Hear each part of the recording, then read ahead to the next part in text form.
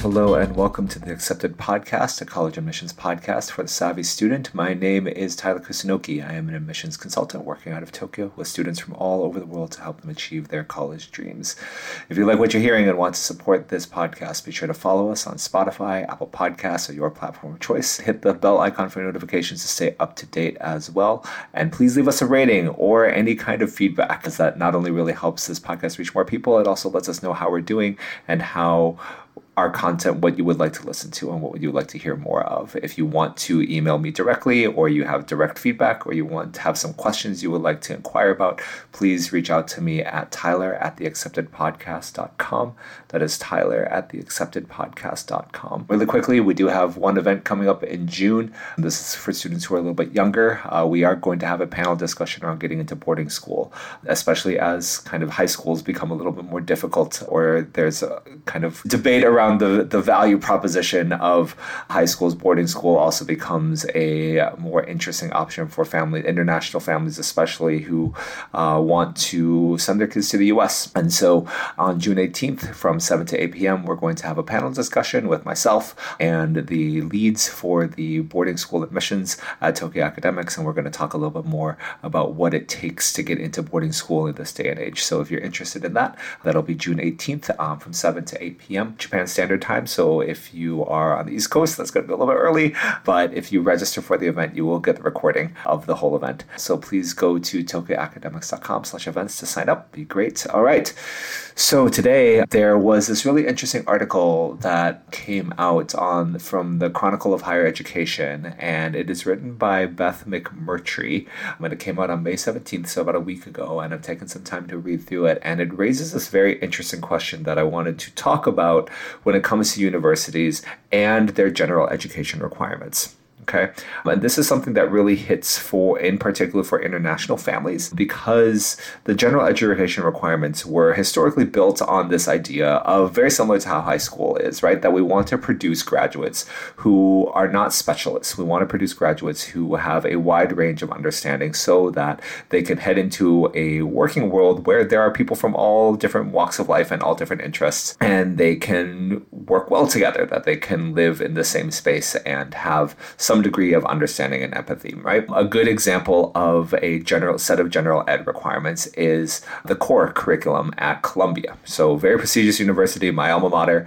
The core curriculum requires you as a student, as an undergrad student at Columbia, regardless of your major or your interests, right? You're going to have take classes in Western civilization, take some basic classes in math and science, right? And take classes in art and literature and across all of these different areas. So the core curriculum is kind of one of the defining characteristics, actually, of the Columbia University experience. And this is true at many other schools, right? As much as we think of liberal arts schools as the only schools who do this, most schools, at least for undergrad, do have liberal arts style basic graduation requirements. Even the schools that are open curriculum are going to have some base things that they want to be able to confidently say every single one of our graduating students is bare minimum able to do a certain level of reading, writing, math, etc. And this is true when I went to college. This is probably true when many of you listening went to college, right? You get there freshman year, right? You start to plan out your courses over the summer before you get to college, and you look at this course curriculum like, oh my gosh, look at all these cool things that I can take. Oh, I have to take a freshman writing seminar. I have to take PE. I probably need to take math, even though I'm going to be an English major, and I already know I'm going to be an English major, right? I have to take a couple sciences, and I am probably going to have to take like social dance, right?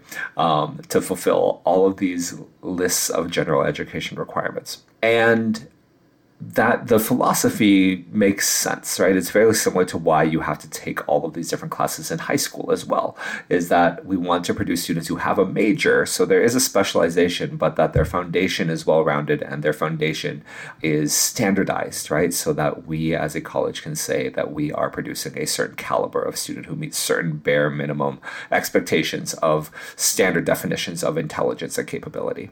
Okay. What this article looks into is why that is no longer acceptable. And this article is fascinating. So if you do want to look it up, it is called Repairing Gen Ed, and it is by Beth McMurtry under the Chronicle of Higher Ed. You do need to register to get access to the full article, but it is a very interesting read.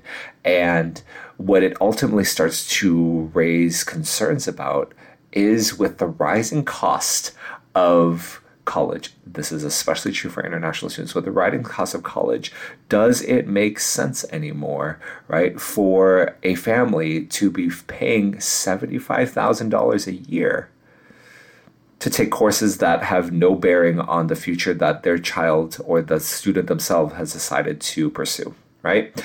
That why am I spending a third, right, in some cases of my time kind of checking off these boxes, right? Because what that cultivates and the culture that it actually creates, while the intent, right, was to produce these well-rounded kids, intent versus reality is a very common thing in the field of education. Like, you have all these good, great intentions, but the reality is what's going to happen is by the time you arrive and you meet up with, this was true when I got to college, I started hanging out with some sophomores and juniors, and they were all like, oh yeah, these are the classes that are going to give you an easy A that you can take that will fulfill your graduate requirements, and you can do away with them, right? You can do away with that general education requirement, right? Go take the science of food, right? Where you're just going to, you were just going to break down what bread's made of, et cetera, and you'll get a science credit, right?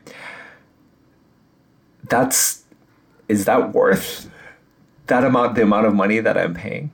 Right? Is that a skill set? Is that a knowledge set that I'm going to be taking with me when I graduate from university? In casual conversation, sure, right? During COVID, right? My understanding of how to make bread and the science behind it would have probably helped my sourdough projects. But there's a very serious question of return on investment, right? And how does a college start to shift to a world of work that is far more built on skills now, right? What a lot of the tech boom, right? The introduction of AI, the fact that everything is moving into being very data driven, right?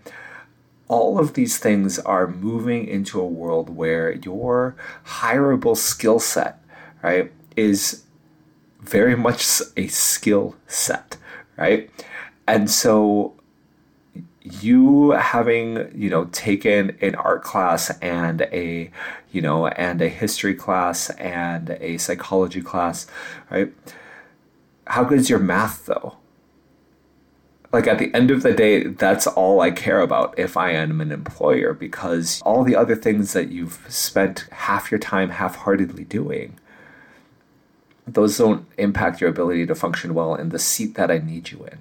And that has become more true as employers can now select, given how everything has gone online, employers can now select from the entire world, right? Where it's not just about US graduates, it's about, where the name of the university can carry them to some degree, right? And speaks to a particular level of education, right?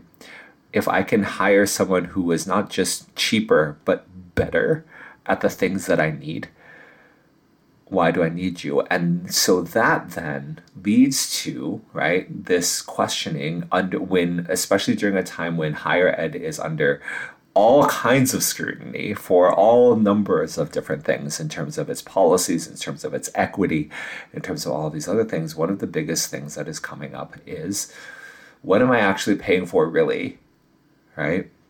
And what are you as a school doing to guarantee, right, that there will be a return on investment here, that there will be that my child is going to not just get a job, right, but get a lucrative job, get a job that is going to equip them, prepare them, set them up, right, for the rest of their life.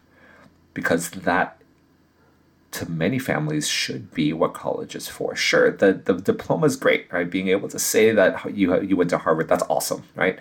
But the fundamental reason, ultimately, is that college is supposed to be the stepping stone to a successful professional life and a level of financial security. And so that then becomes one of these things that I wanted to frame as many students are starting to look at schools this summer. You're going to be going on summer tours. You're going to be visiting all these campuses, especially because it's the summer, right? A lot of it is going to be an architecture tour, and every tour guide is going to praise the awesomeness of their school. That's their job, right? Is to be like, our dorms are great, our food's awesome. Usually neither of those are true, right? And, here are all these unique, awesome opportunities that you can take. What they won't talk about is gen ed. They will not talk about your graduation requirements and the things that you need to take to fill them, and how much of a portion of your learning experience those classes are going to be. Right? And so when you are evaluating your schools, when you're building your school list, right, the curriculum and the graduation requirements are actually a big deal. For some students, that requirement may be great because they don't know what they want to study. And so if I have to take all of these different courses, I'm basically being forced to test things out, to try things out, and maybe there will be something I'll fall in love with. And for some students, that's great. That's perfect, right? But for other students who are already going into a university knowing what they want to do, even just kind of on a cursory calculation, if you're saying that, I'm paying around $60,000, $75,000 a year, right? And I'm completing maybe 18 credits or so per semester. It's 36 credits, right? You're functionally, every class that you're taking is like $2,000. Right? And so is the science of food a meaningful $2,000 investment? Right?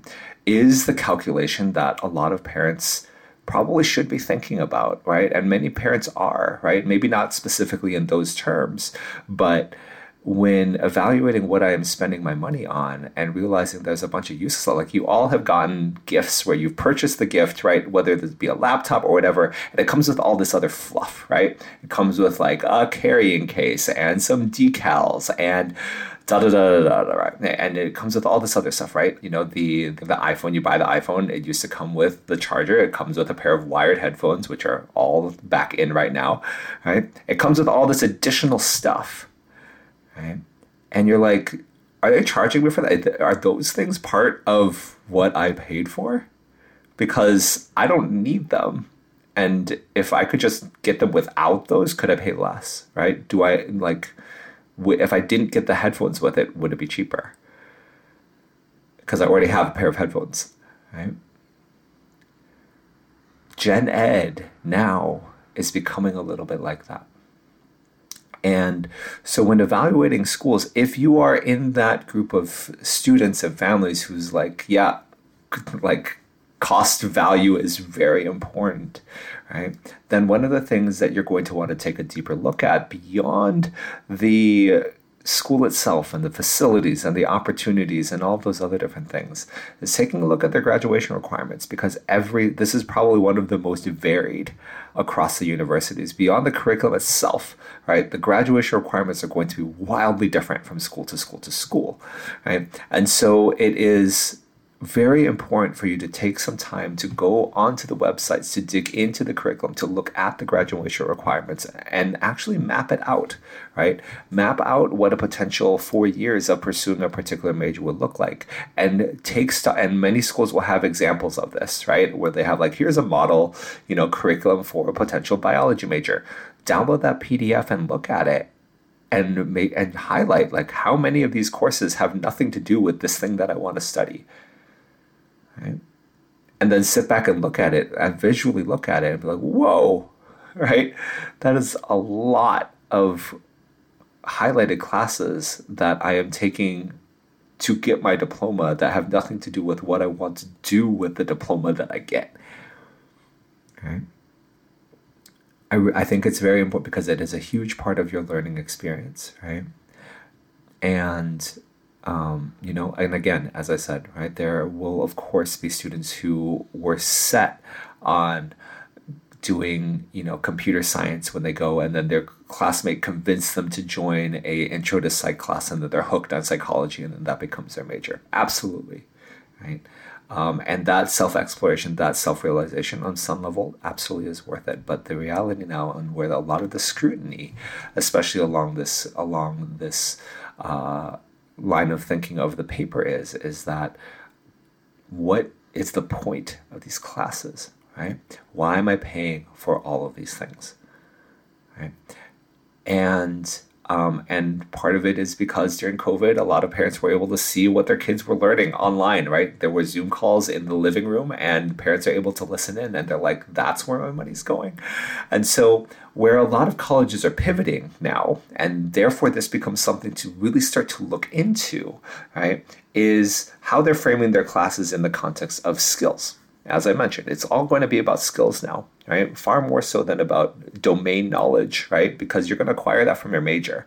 But the rest is going to be about skill set, right? And a lot of it is going to be the soft skills, right? Of communication, teamwork, right? All of those different things. And then, of course, there's going to be the hard skills of like coding, for example, right? Classroom teaching experience, right? If that's the path they're heading down. And so what a lot of the colleges are starting to do and can become a filter for you to start to look through is certification, that they are starting to partner up with professional vocational development companies, right? To say like, if you take this class, not only are you going to get credit, right, for your graduation and you're going to fulfill a gen ed requirement for your graduation, you're also going to have a Microsoft certificate of kind of Excel mastery or whatever, right? That rather than frame these just as minors or frame it just as these other things that you must take, right, and earn credit to graduate, let's put the value proposition on what you are going to be and who you're going to be aiming to get into after college, right? And I think that's great, right? I think that's super important. The problem, right, and the main issue is that not all schools are offering them just yet. And so when you are evaluating schools, it's important to look into this. I was doing some school research with one of my students who wants to go into architecture, right? And we were looking at the University of Cincinnati. And the University of Cincinnati not only offers kind of your baseline bachelor's of architecture, et cetera, but if you want to, you can complete classes that will give you a certificate of interior design from a well-known interior design firm. They will give you a certificate of urban landscaping from the state government, from Ohio.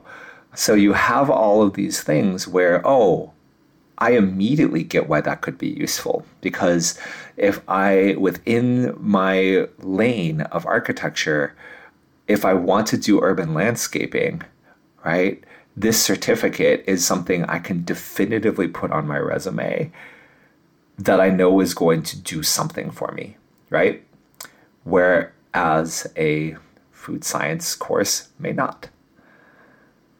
Right? And so a lot of schools are looking to partner to figure out where professional certification can fit into the curriculum, where skills can work into the curriculum, right? But also to start to think about how to offer credit for internships, for co-op, for all of these for things that reward practical, hands-on, professional working experience.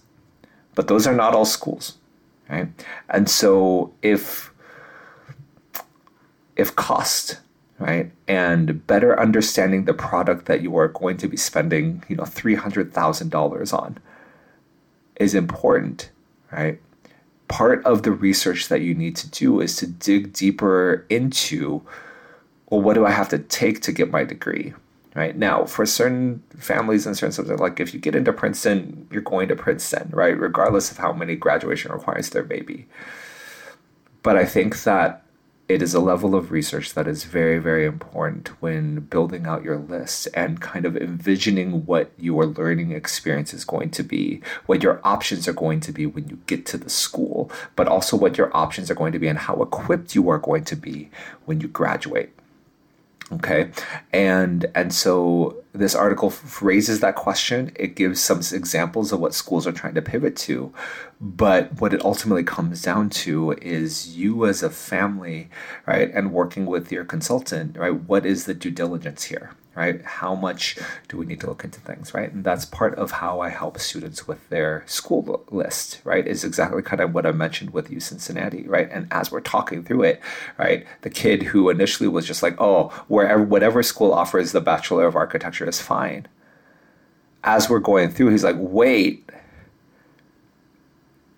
are there more schools that do this, that give you all these professional certification options that require a co-op in order to graduate, right? Because if they're requiring a co-op, the implication there is they have the resources and the connections and the network to guarantee your ability to get a co-op. Otherwise, they cannot mandate it, right? Are there other schools that have a mandatory co-op? Are there other schools that not just have architecture, but become more granular in their offerings to look at interior design, urban landscaping, all of these other different things? Okay, now the student has a much clearer articulation of this is what I need out of a university to get value, right? As opposed to whoever accepts me, I guess I'll go. Because I'm sure it's got a good name, it's got to be awesome. It doesn't guarantee that it will be awesome for you. Okay? So take some time, do some research, reach out to me, right? Whatever. But I do think that the heightened scrutiny around the cost and the continually rising cost for no reason, right, of universities, combined with just the reality of the world of work becoming much more skill oriented, right? That I want to see evidence, right, of that the student's ready to work, right? Not ready to study a bunch of different things and and check things off. I want students who have initiative. I want students who can work well with each other. I want students who know how to manage up and manage down, right? I want students who have all of those things on top of a high technical skill set. Not a lot of colleges right now that's not their product. And so if you are in the process of thinking about college right now, you're catching US universities at this transition point where some schools are being very proactive about it and some aren't. So do your research, right? Look into this. There are schools that have sensed this change and are doing things about it. And there are other schools who are like, no, we're good enough as we are. We still need all our kids to do everything. And that can end up being a huge difference. Like, you're going to be spending a ton of money one way or another, right? But how you decide on what is a good ROI, how you decide on what is of value must be more nuanced, right? Than, is it warm and are you near a big city? So that would be my encouragement. That would be my advice for this, right? Given this, read the article. The article is great, right? But also really take some time to dig into what a school demands of you and decide, are those demands and the costs of those demands worth it, right? Or is there another school who I know exactly, I'm getting exactly what I pay for, and the money that I'm spending on it, I can clearly see just from this that I will be getting so much more out. Okay? So, it's a lot, I know, and there's a lot to take in, I know. But that is kind of part of the challenge of thinking about university during this particular time. We haven't even gotten to the U.S. Supreme Court case yet, but during this particular time where there is fluctuation in what is the point of university, especially when it costs $250,000, right? So do due diligence, reach out to me. I'm happy to help, but make sure you are thinking about it that way, right? What am I paying for? Am I going to get out of it what I want out of it, right? Because there's enough variety, there's enough variance in U.S. university options where there will be a school that will give you the bang for your buck that you are looking for. All right. Thanks for listening to the Accepted Podcast. Again, my name is Tyler Kusunoki. We hope you enjoyed today's topic, Gen Ed requirements and the cost of education. Join us next week for more on the complex world of college admissions. If you like what you're hearing and want to support this podcast, be sure to leave us a rating on Spotify, Apple Podcasts, or your platform of choice. Do subscribe and hit the bell icon for notifications to stay up to date as well. Reminder, we do have that event coming on June 18th. If you want to find out more about that and other upcoming events throughout the year, please go to tokyoacademics.com/events. That is tokyoacademics.com/events. And if you have direct feedback from me or have some questions you want answered or you think there is something that you would like to hear more of on the podcast, do reach out to me directly at tyler@theacceptedpodcast.com. That is tyler@theacceptedpodcast.com. That's it for today. And remember, the key to getting in is getting ready.